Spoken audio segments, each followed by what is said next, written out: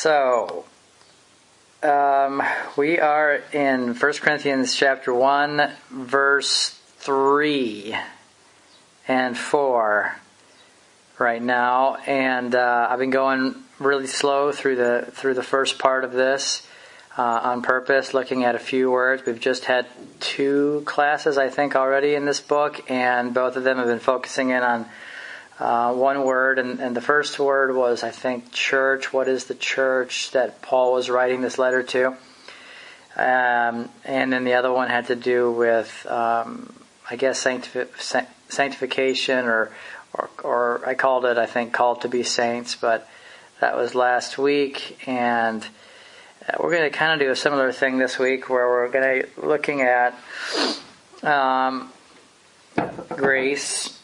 Paul starts all of his letters by saying, "Grace to you and peace from God our Father and the Lord Jesus Christ." And he ends, I think he ends all of his letters saying, "The grace of the Lord Jesus Christ be with you," or something similar to that. And so let me just read these these verses here, verses 3 and 4, and then I guess I just really want to focus it. I don't think I'll get past, I'm sure I won't get past grace this morning. So it says, "Grace to you and peace from God our Father and the Lord Jesus Christ. I thank my God always concerning you for the grace of God which was given to you in Christ Jesus." Now, your translation might say given to you by Christ Jesus, which is true, but it's not what the word is in Greek. It's not the word by. It's the word in, and I think that's significant to Paul, and that's why I'm mentioning it here. I know that we talked about, for those, some of you were here with us when we started the Colossians class. I mean, I've done this a bunch of times, but like just a year ago when I was starting the Colossians class, I remember going off on some tangents about grace for a week or two, and really kind of trying to talk about that. And I could have just pointed you to those teachings that are online, but it would seem, I don't know, something would be wrong if I didn't say some things about grace. I just feel not only is grace like everything, I mean everything, if it's rightly understood, is from grace, in grace, from grace.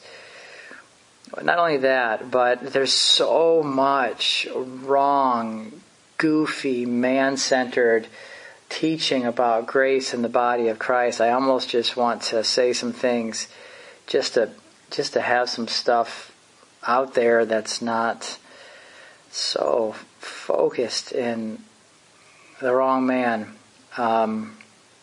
What is grace? Well, there's a lot of different ways you can describe it. I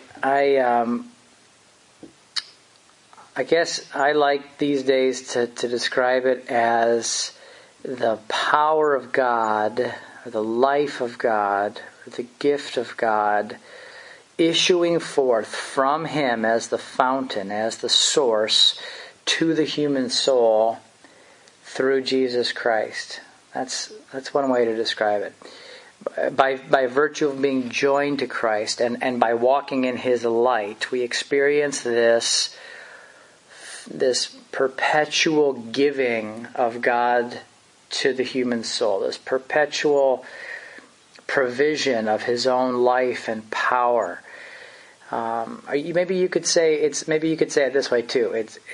It's God's gift of Christ to the soul of man, which is a constant river that flows. It's not just like He gave you this thing called grace and now you have it. It's this constant river that flows from God to the soul through the Son. Or maybe you could say it's a river that flows from the Father to the Son, and He puts you in the middle of the river so that you're partaking of that flow. But what it amounts to is Christ made unto you all things. Christ given to the soul. Christ being given to you, worked in you, starting with a death that you could never die on your own. It's not a natural death. It's not the death of the body. It's not any death you could accomplish through self-flagellation or any kind of harsh treatment of the body. It's a death that would have to be given to you, that you don't even have, just like in all the types and shadows. It's a death that God provides for himself, for you to die in. And so it's Christ. Grace has to do with Christ being made unto you everything that he is, and that begins with a death that works in you, and then it can be a life that works in you. But not, it doesn't get, you don't experience life, the life of Christ, being added on to the life that you already have or the life that you already know. That's not right. You don't really begin to know that. Let me put it this way. You begin to know that life in the measure that you are knowing that death. You're conformed to his death and made partakers of his resurrection. But you're not, and you don't really experience resurrected life, except maybe tastes and invitations to it, perhaps, in some ways. But you don't really walk in resurrection life further than you have been conformed to the death of Christ. The two kinds, the two seeds don't blend together. The natural Adamic life and the resurrected life of Christ, they do not blend. They don't mix. They're at enmity. They've always been at enmity with each other. They are at enmity with one another, and the one displaces, crowds out, and crushes the other. Or the other displaces, crowds out, and crushes the one. That's what's happening. And so the life of Christ demands the death of Christ, the dying of the Lord Jesus to work in you. We who live are constantly being delivered over to death. The dying of Christ is always working in us, so that the life of Christ might also work in us. 2 Corinthians 4. And there's just, and forgive me if I get a little bit worked up about this, there's so many things. I've especially recently have just heard from people that I think started on a good, or had at some point in their hearts been on a good track, I guess you could say, begun with some true life and light, and their heart being... there's a whole lot of grace teachers and grace, and I don't even know what that means. What's a grace? I mean, someone that just, I guess that means that they focus their ministry on trying to describe what they think grace is. But what it comes out to is something that allows Adam to live in God's presence. That's their understanding of grace. And well, let's back up a little bit. If you ask... you ask people what grace is. A very common definition is that grace is just you getting what you don't really deserve. And I remember I used to work at this homeless shelter when I lived in Kansas City, and I remember this guy that worked there came up to me, a Christian guy, and he said, "I just heard the best definition of grace and mercy." He said, He said, grace is getting what you don't deserve, and mercy is not getting what you do deserve. And I remember thinking, give me a pen, I want to write that down. And that sounds nice, and there's truth in that statement, but that still doesn't tell you what grace is. I mean, the fact that you definitely don't deserve grace, and that's true that you don't deserve it, but that doesn't tell you what it is. And like those little like jot downable definitions that sound like there's little platitudes or things we jot them down, and or we stick them in the margin of our Bible, and like we think we know something because we learn that grace is getting what you don't deserve and mercy is not getting what you do deserve. Religious sound bites. Yeah, that's a good way to say it. But okay, you don't deserve grace. But what is it? And is it working in you? And are you growing in the grace and the knowledge of the Lord Jesus Christ? It is the light of Jesus Christ defining that grace in your heart. If not, you're defining it. You're defining what you don't deserve and what you think you're getting from God. You see what I'm saying? It's not that those kind of definitions are always false. It's just that they're empty unless Christ is filling them up with his own meaning. And that's the problem, is that when Christ is not filling them up with his own understanding and meaning, then you can take the verses from the New Testament. Amazingly, you can do it. You can do it because we've done it for 2,000 years. We're really good at it. Well, even before 2,000 years. The Pharisees were doing it when Christ came. You can take the verses that speak of grace and you can love those verses, you can claim those verses, you can talk about those verses, study those verses, and rejoice in those verses, and still have them all be pointing to the wrong reality in the wrong man. And that's a real problem. I'll tell you what grace isn't. Grace is not God letting your flesh be okay because he killed Jesus. Grace isn't a lowering of God's standard. Grace isn't a permitting of something less than what God desires and requires. See, I was made aware of a Facebook post that someone that I don't think anyone of you know. He lives in a different country, but someone that I had been talking to for years put this Facebook post on, and I don't have an account, so I spied on it from someone else's account. But he was basically saying, he was talking about grace, and he was saying that it was a situation. It happened to have to do with pornography, but he was saying that, like, someone was asking him, someone was telling this brother that, he felt condemned about pornography, and this brother that wrote the post was explaining that he told him, the only reason you feel condemned about it is because you don't understand the grace of God and how great and powerful this grace is. And he said, in fact, go get all that you can. Go get all the pornographic material you can and just, indulge in it for a day and then get rid of it and sit down and thank God for his incredible, just to show you how reckless and awesome and powerful the grace of God is. Go ahead and indulge in it, and then sit down and thank God for the grace that doesn't punish you for flesh or I don't know, whatever. And I had to respond to that to him, and because that is not what grace is. That is so far from what grace is. Grace is not an excuse, a way to excuse or to ignore or to accept flesh or sin in the life of believers. Grace does not take sin lightly. It doesn't just push delete. There's truth in that. There is a delete button involved in grace, but it's not removing God's requirements from you so that you can just live your life. It's removing your life from you so that you can live in Christ. You see, grace doesn't wink at sin. It gives you the life of righteousness. It doesn't free you from condemnation so you can just live your life. It frees you from your life so that you can live by the righteous power and nature and light and life of Christ given to the soul.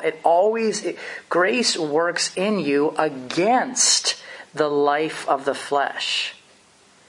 We're not just supposed to stop struggling and receive God's grace.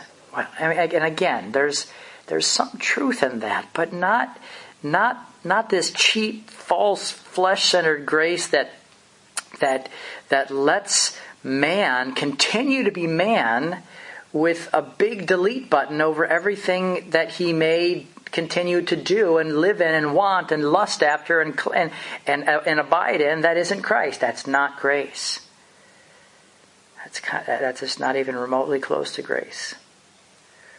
Grace is the giving of Jesus Christ to your soul to not only be in you everything you could not be, but to work in you everything that God requires. Grace gives you Jesus Christ. And this kind of idea, this I don't know, it's a really common teaching out there. That grace, basically it's this, it's that grace lets me live with all my filth and failures and my enmity with God and all my contrariness, and grace just makes it so that God can't do anything about it, or He won't do it. That's the good news. Don't you know, folks? I mean, and I'm being facetious here. Don't you know the good news of grace? It lets you just keep being you. No, it doesn't. Grace doesn't let you live. Grace lets you die, so that Christ can live. And if you and if that's not happening, as someone just posted there, you're nullifying, you're setting aside the grace of God. That was Paul's understanding of grace. Here's grace. I've been crucified with Christ, nevertheless I live, yet not I, but Christ lives in me. I do not set aside, I do not nullify the grace of God. Grace causes us not to live. It's His life. It's His life living in us. Now it is unmerited. It does push delete on all of the sins of our flesh because it pushes delete on you. You see, it crucifies the believer together with his deeds. It crucifies the old man together with his lusts. It doesn't just crucify the lusts or crucify the deeds and let you continue to live in the old man. It doesn't do that. It is an amazing unmerited gift, unmerited favor. That's another classic definition. Yes, it's unmerited favor, but what is it?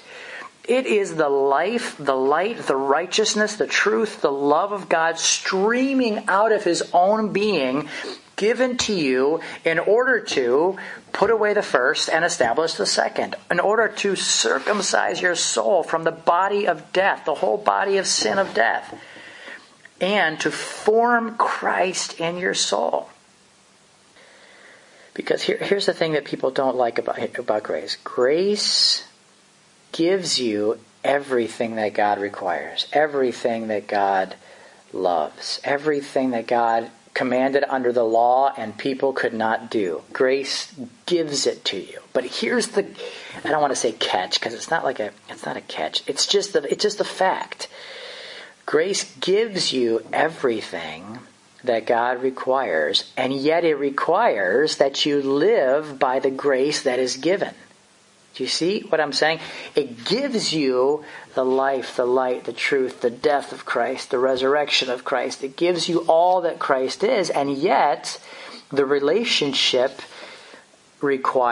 demands that you actually live by grace, that you live by the sufficiency of grace, that you stop living by the thing that grace rejects, the thing that grace cuts off, that you stop living by the flesh.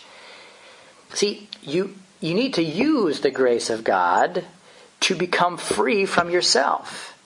It's not given so that you can stay who you are and just somehow claim that to be accepted. That's not why grace was given. Grace was given so that you could actually lose your life and be found in Christ, not having a life of your own, not having a righteousness of your own. See, you're given grace as unmerited favor, okay? And yet you better live by the grace. You not only live by the grace, you have to. Paul did everything by grace. He loved by grace. He prayed by grace. He did everything that he did by the grace of God. Why? Because if you're not doing those things by grace, then you're doing them all without grace. In other words, you're doing them all in and by the flesh. There's only two options. If you're not living by the power of the resurrected life of God that works in you more than you could ask or think, then you're living by another power. You're living by another spirit. You're living by another man. So again, the church says, grace gives you all that God requires. The law came through Moses, boo. Grace and truth came through Jesus Christ. Hooray, hallelujah. But it demands that you live by what He gave you. You don't just put it in a napkin and put it in your pocket and then check on it every once in a while and make sure it's still there. That's the parable of the minas. You don't just dig it, put it in the ground and dig it and find a safe place to hide it so that it just stays there. So when the master, who always comes back looking for more than he sowed, always comes back looking for an increased measure of it, he comes back looking. He's the one who plants and comes back to reap a harvest. He comes back and all you have is the thing that he gave you tucked away in a napkin or buried under the ground. That's the parable of the talents. You see, that's not what you do with grace. You don't just take it in this little, put it in this little filing cabinet in your heart or in your mind and say, guess what? I received grace. Did you? What's it doing in you? In the one that God calls the good and faithful servant, it was multiplying and growing and filling. Why did God give you grace? So you could say thanks and continue to walk in the flesh? So you could talk about grace and live by Adam's natural giftings? Is that why, is that what God gave you grace for? Guys, be afraid. Tremble before the Lord, because Paul, who was the preacher of grace, trembled before the Lord. He preached grace, and yet he trembled before the Lord at the thought of setting aside, of nullifying the grace of God. That should really strike you. The very one who preached grace more than anyone else in the New Testament, that talked about grace constantly. I mean, it's in there, in the Bible 150 times or so. In the New Testament, most of those are in the New Testament, and most of those are in the books of Paul. This man that preached grace, how did he live? Did he claim grace and live in the flesh? Are you kidding me? He was afraid that anything came out of his vessel. He was trembling, worried that they might even receive words of wisdom out of a natural man and not experience the grace of God. He says in 1 Corinthians chapter 2, I wrote down this verse. I was with you in weakness, in fear, and in much trembling, and my speech and my preaching were not with persuasive words of human wisdom, but in a demonstration of the Spirit and power of God, that your faith should not be in the wisdom of men, but in the power of God, in the grace of God. Paul was scared lest his listeners receive and know and claim anything by his ministry except for the grace of God pouring out of his vessel and working in theirs. Now that, again, folks, that don't forget that we serve a great King. He gives you in his love and in his kindness. He pours out for you everything that you could never be and never do and never ever have in your own resources. And yet the thing he gives you, he requires it of you. It's been like that from the very beginning. God, go back to Israel. What was happening in Israel? God was the one providing everything for them. And yet God he gave them a law.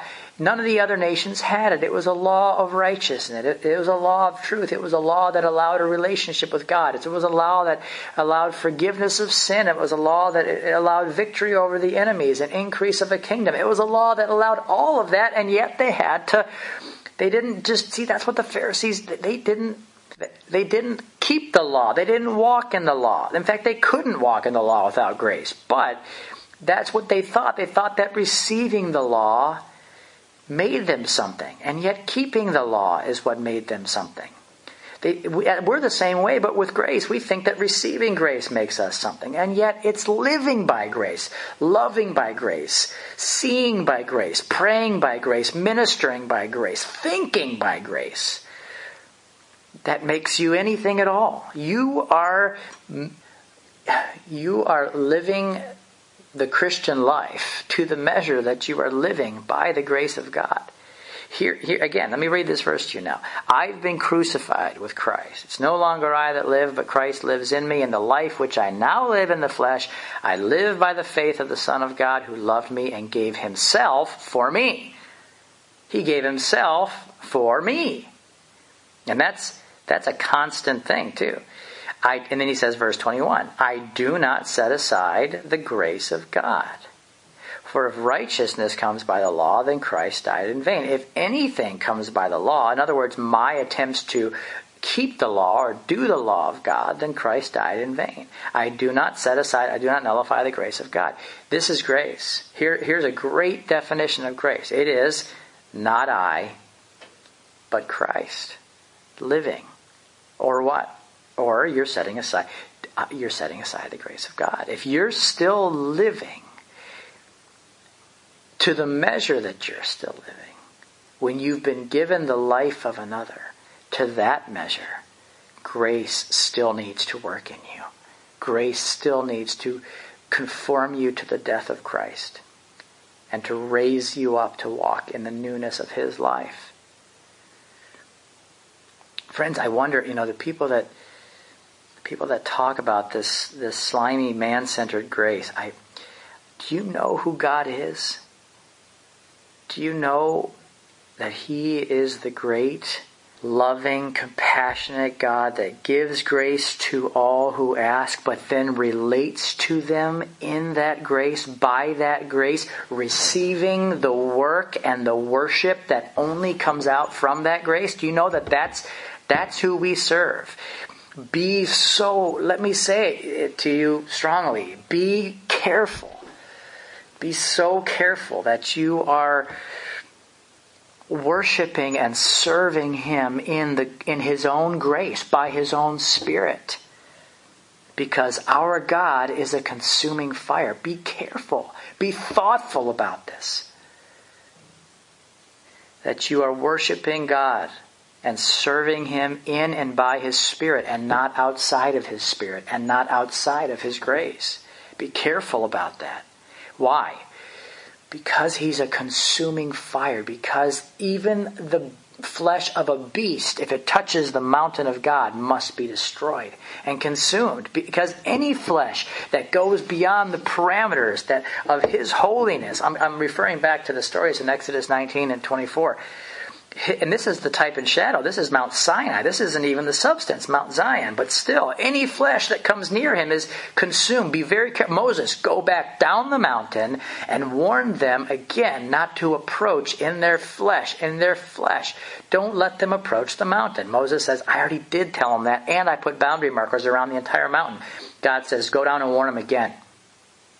That if so much as a beast, as so much as an animal wanders past those boundary markers, they're fried. He shakes and burns and consumes all that isn't of His own nature, all that isn't of His own life and source and spirit. He's a consuming fire. He won't allow it. He won't allow anything that doesn't come out from grace. He won't allow flesh to stand in His presence. Be quiet, flesh. Tremble before the Lord. And this is exactly, I'm going to read this chunk here from Hebrews chapter 12, because this is exactly what Paul is saying, and how he can, assuming he wrote Hebrews, I think he did, but I'm going to start reading this in Hebrews 12:18. Now listen to this. This is written to bring you to fear.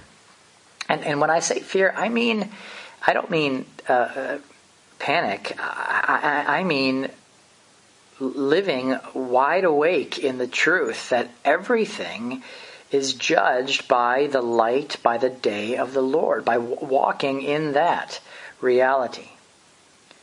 Hebrews 12:18. For you have not come to the shadow. Okay, that's my language, but it's the same thing. You have not come to the mountain that may be touched, or that may be burned with fire, and to blackness and darkness and tempest, and to the sound of the trumpet and the voice of words, so that those who heard it begged that the word should not be spoken to them anymore. For they could not endure what was commanded, quote, if so much as a beast touches the mountain, it shall be stoned or shot with an arrow. And so terrifying was the sight that Moses said, I am exceedingly afraid and trembling. But you have come to the substance. You have come to Mount Zion, to the city of the living God, to the heavenly Jerusalem, to an innumerable company of angels, to the general assembly and church of the firstborn who are registered in heaven, to God the judge of all, to the spirits of just men made perfect, to Jesus the mediator of a new covenant, to the blood of sprinkling that speaks better things than that of Abel. In other words, you've come to something that's even greater than Mount Sinai. You've come to the spiritual substance of all the pictures that were involved in that story. You've come to that. Now see to it that you do not refuse him who speaks. For if they did not escape who refused him who spoke on earth, much more shall we not escape if we turn away from him who speaks from heaven, whose voice then shook the earth. But now he has promised, saying, yet once more I shake not only the earth, but also the heavens. Yet this, and it says, now this yet once more indicates the removal of those things that are being shaken as of things that are made, that the things which cannot be shaken may remain. Therefore, since we are receiving a kingdom which cannot be shaken, let us have grace by which we may serve God acceptably with reverence and godly fear, for our God is a consuming fire. One little note about translation here. Some Bible translators have taken this word grace out, I think because they don't know what it means to serve God by grace. And they've changed that word to gratitude. And if you have a Bible that has put the word gratitude in there, please cross it out and write grace in the margin. That's not the word gratitude, it's the word grace. And the word gratitude is such a therefore, since you've come to this God who is a flaming fire, whose kingdom destroys everything that can be shaken and only allows what cannot be shaken, which is of his own nature. Therefore, let us have gratitude so we can serve God acceptably with reverence and godly fear. For our God is a consuming fire. I mean, that just makes me sad. It makes me, I don't know. No, gratitude is not enough to not be consumed in that fire. Only grace, only the working of God's power in the human soul, only the forming of God's own Son, only that which is of him and by him and for him can stand in the fire with the Son of God, with the Son of Man, like Shadrach, Meshach, and Abednego. Only that which is of him, by him, from him, and for him can stand there and not be consumed in that fire. It can be that living plant, that bush that grows out from the Lord and is not consumed by his fire. But if it's of any other nature, even of the wrong nature with gratitude, even of Adam's nature with a lot of thanks and clapping and singing, look out, because our God is a consuming fire. You see what he's saying here? Have grace. He gave you grace so that you could serve him acceptably with reverence and godly fear, for our God is a consuming fire. He gave you grace so that grace would reign by his own nature in you. That grace would reign by righteousness. Do you see? That's what Paul says in Romans. Look at Romans, if you have your Bible. Look at Romans 5:20. The grace of God was given to reign in you. Again, people say grace and truth come through Jesus Christ. We say hooray. We say that's great. What an awesome gift. And we think of it like it's some kind of like grace is a pardon, or it's a free pass, or it's a get out of jail free card. It is the only life and power and righteousness and spirit that God accepts. Grace was given to reign in you. Romans 5:20. Moreover, the law entered that the offense might abound, but where sin abounded, grace abounded much more. So that as sin reigned in death, even so grace might reign through righteousness, through a very particular nature, unto eternal life through Jesus Christ our Lord. You see, sin reigned, and it reigned in its own nature. doesn't sin, think about how sin works in you, okay? Is sin given to you as this little thing in your pocket and it just is there if you check in with it? Or is it this thing that fills you up like leaven? It fills the whole loaf of bread. Does it just sit there quietly in you and keep it, like a little, like a little treasure or something in your pocket or a little infection that doesn't spread? No, it spreads everywhere and it grows until sin governs every thought you have, every decision you make, every desire that comes across your mind, every aspiration and goal of the human heart. Doesn't sin govern all those things?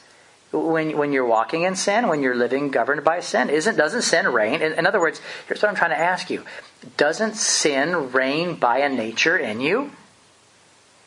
Doesn't it define your whole being, your whole life, your whole... That's what it does. Sin reigns by its own nature. What does grace do? Well, the true grace of God reigns. It reigns too. It reigns according to another nature. What's the nature by which grace reigns? Grace reigns through righteousness unto life. Christ, our grace, the nature of righteousness is Christ, your life. So Paul says in Romans 6, you're not under the law, but you're under grace. Well, what does that mean? The carnal mind says, well, we don't have the outward law, so now we can just live our lives for God.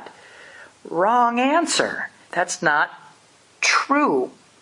We don't have the outward figures and shadows and commandments in the Mosaic law, but now we have the inward law of the Spirit of life in Christ Jesus. We have the law of grace. We have the law of the Spirit. We have grace that must reign in us by its own nature, by righteousness.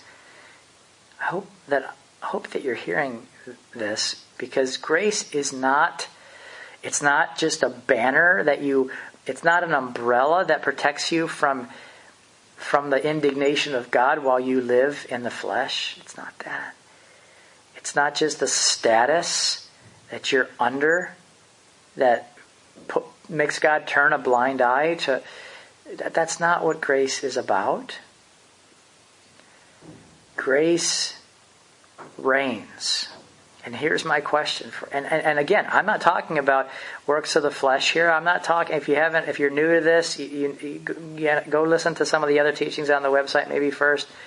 I'm not talking about you living your best life now for Jesus. I'm talking about something that Christ does in you and works and wills in you. I'm talking about Christ himself being formed in you. I'm not talking about the religious attempts and desires of man to change our flesh and make it more like Christ. That's not what I'm talking about. But I am talking about Christ being formed in you. I am talking about life, his life reigning in us. I'm talking about the increase of his government, the increase of his kingdom, knowing no bounds in your soul. I'm talking about the reign of grace.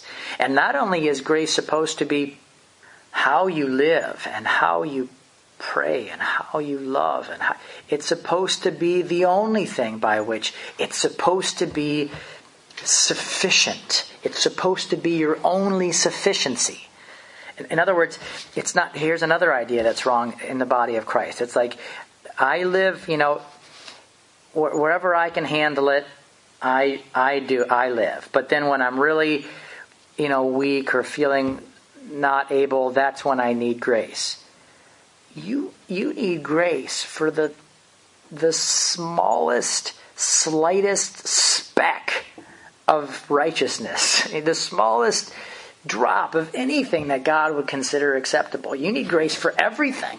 You need grace to live. And not only that, God wants you to live by the sufficiency of his grace and not by anything else.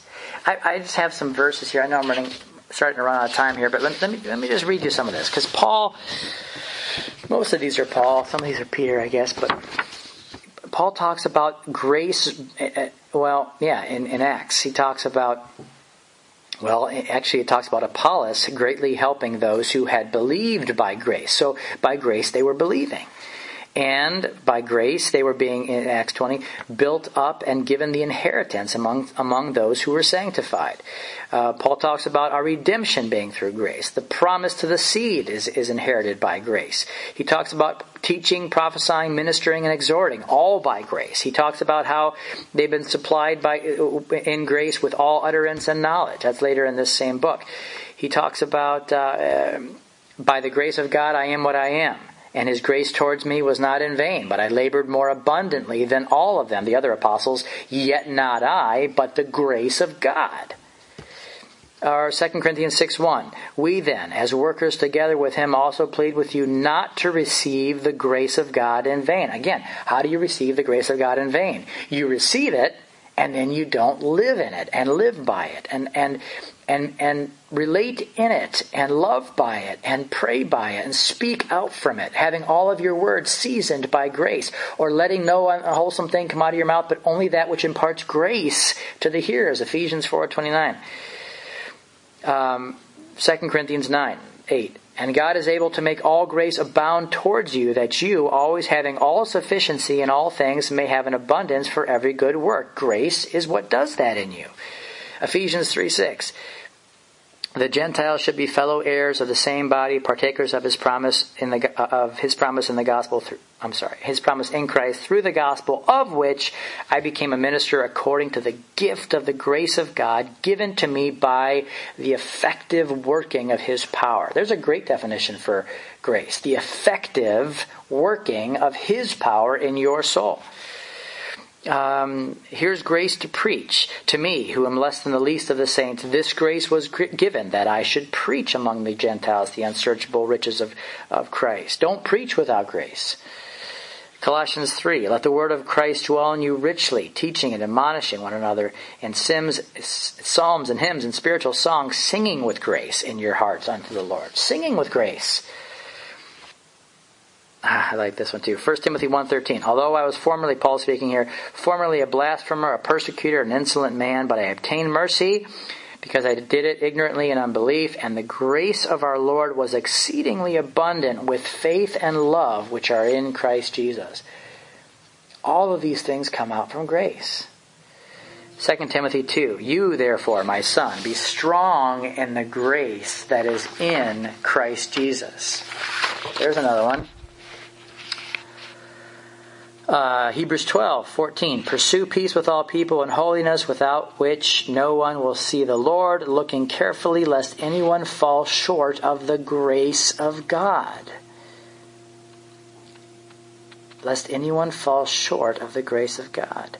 I love this one. 1 Peter 1:13. Therefore, gird up the loins of your mind, be sober, and rest your expectation fully upon the grace that is being brought to you at the revelation of Jesus Christ. The grace that is being brought to you, that is being brought into your experience by the revelation of Jesus Christ. And some translations say that will be brought to you at the revelation of Christ. It's actually a present ongoing verb there, being brought to you in a literal translation. Oh man, there's so many. One more. 1 Peter 4:10. As each one has received a gift, minister it one to another as good stewards of the manifold grace of God. That's what we're supposed to be ministering to one another.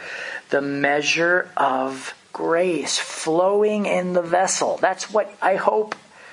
I hope that's the only thing that you ever receive from me.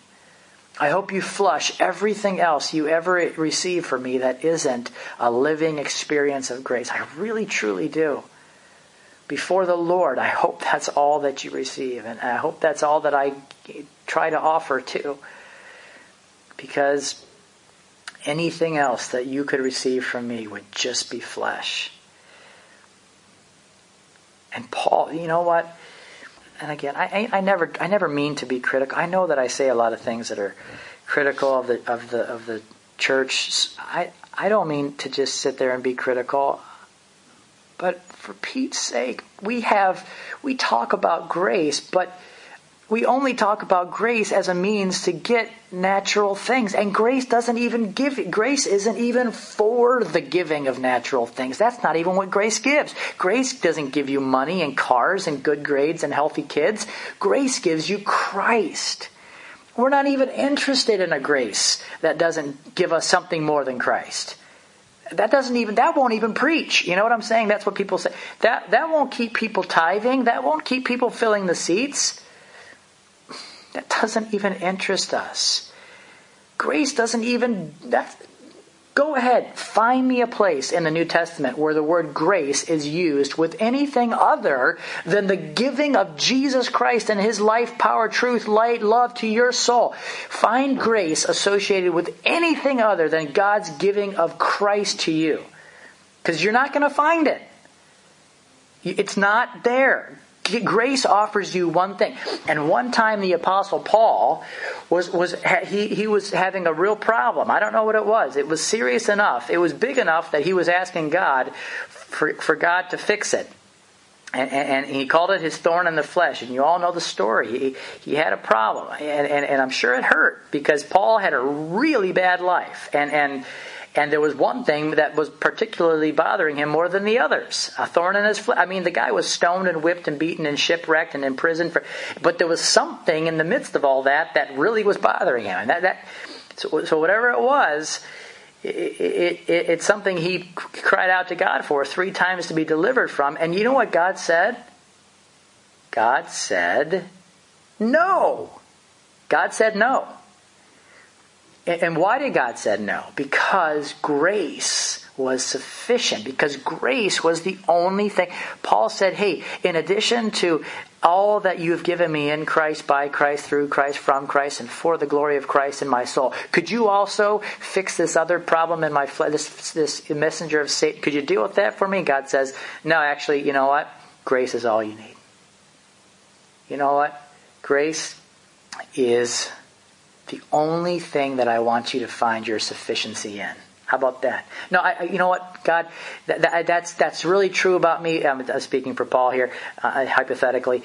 That's really true about me, except for this one area. Could you just give me grace plus a natural deliverance, or grace plus a natural healing, and I'm not saying that God never does that stuff, but I'm saying that Paul was asking for it here. Paul was asking for grace plus a fix. And God said, you know what? Maybe if you were still a baby in Christ, Paul, I would do that. Maybe if you were a new believer, I would do that. Just to show you just how much I'm invested in your soul. But I want to tell you something. My grace is sufficient. My grace is all that you need. God gives you Christ. Christ works in you by grace and ministers that life and that gift to you by His own Spirit. And there's nothing else that grace offers, and there's nothing else that you need except for the grace of God.